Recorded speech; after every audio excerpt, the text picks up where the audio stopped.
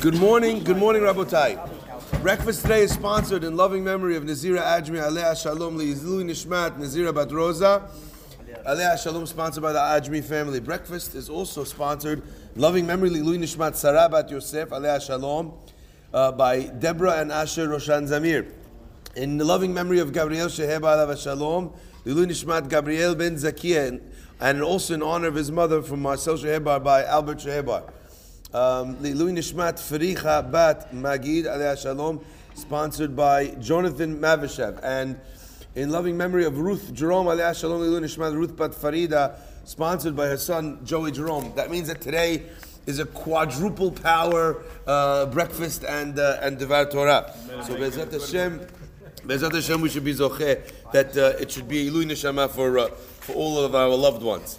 Rabotai, there's a fascinating experience that happens in the pasuk over here, which seems to be a bit of a contradictory thing. The pasuk says, "V'natati nega tzarat bebeit eretz achuzatchem," and I will place this nega, this tzarat, in the walls on the land, in the land of your inheritance. And what's fascinating is when the pasuk tells us this, Rashi comes and says, "Bisorahi." It was a good bit of news. It was a good tiding that they would get this nega tzarat on the walls of the house. Why? Because they would be forced to break down the house. The Kohen would come and say, "I'm not sure. Let's see if it's tzarat." They would close the house. After 7 days, they would knock the walls down. And what would have been in the walls? The Emori, the people that were living in the Eretz Israel before the Jewish people came from the land of Egypt. So the Emorim, the Girgashim, the other ones, the Yevusi, whoever it would be, they heard the Jews were coming and they hid all their precious metals, their stones, their diamonds, their gold. They hid it in the walls of the house.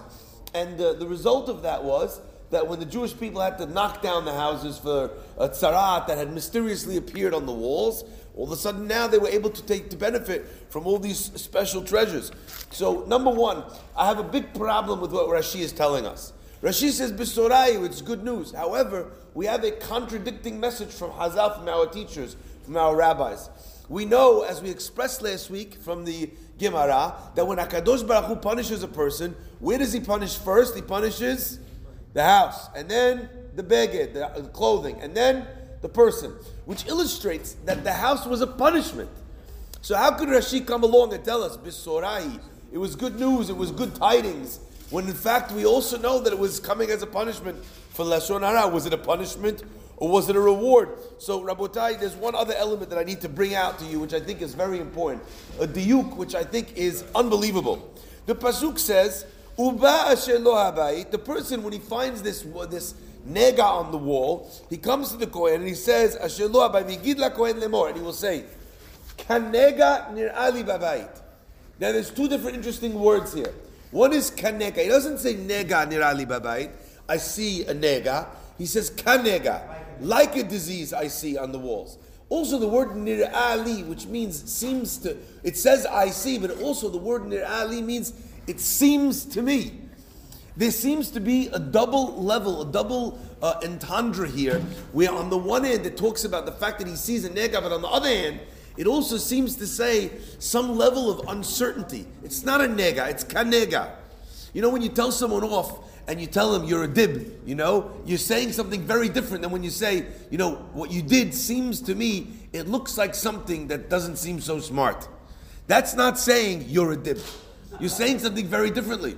So Rabotai, this idea of it seems to me and kanega is a very important clue to understanding what's going on here. But as we always understand, also a very important clue to understand what the Torah is trying to teach us in our time and in our day and age. Rabotai, I ask you a question. Is this a punishment or is this a reward? And the answer is, that depends on you. If a person comes to the Kohen and they look at a nega in the house, and how do they speak? Kanega. Why did he get the nega in the first place? It came from Lashon Hara. But you know how this develops, this becomes something which is a curse, becomes a blessing.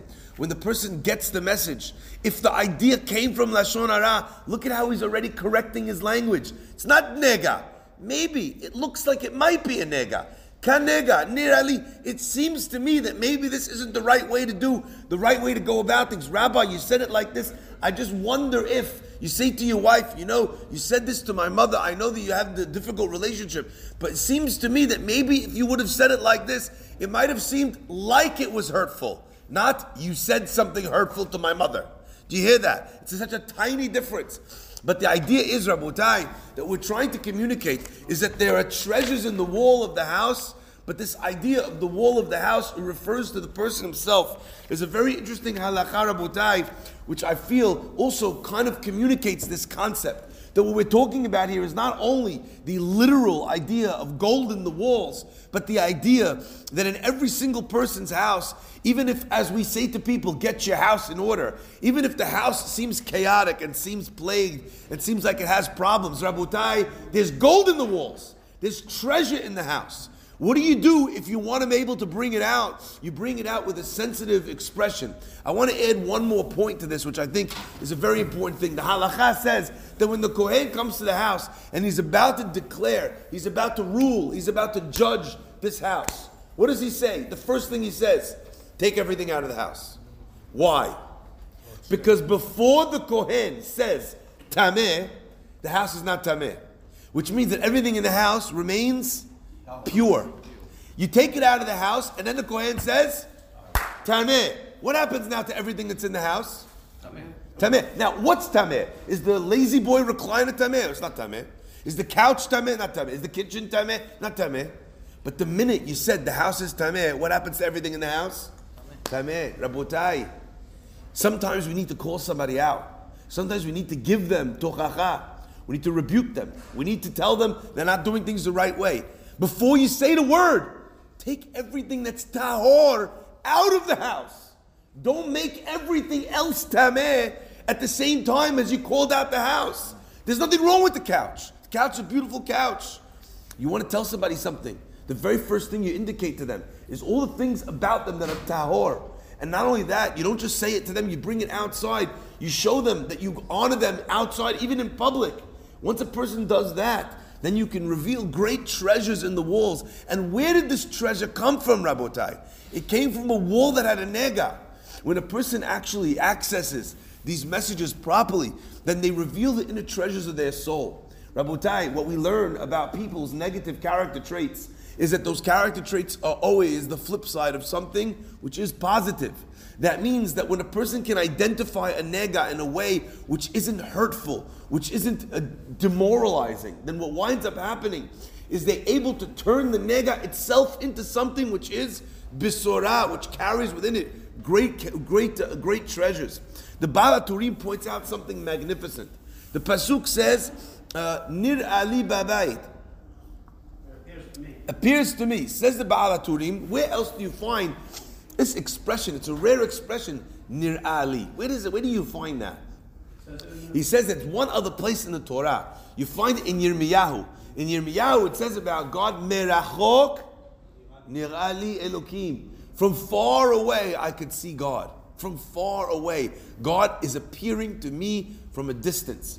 In both scenarios, a person is using the expression of Nir Ali Babayit. I see a problem in the house. I see a problem with the family. I want to talk to them. Either maybe I could even be the father. I'm pointing out problems in the way that my children or my wife are behaving, or vice versa, that my husband is behaving.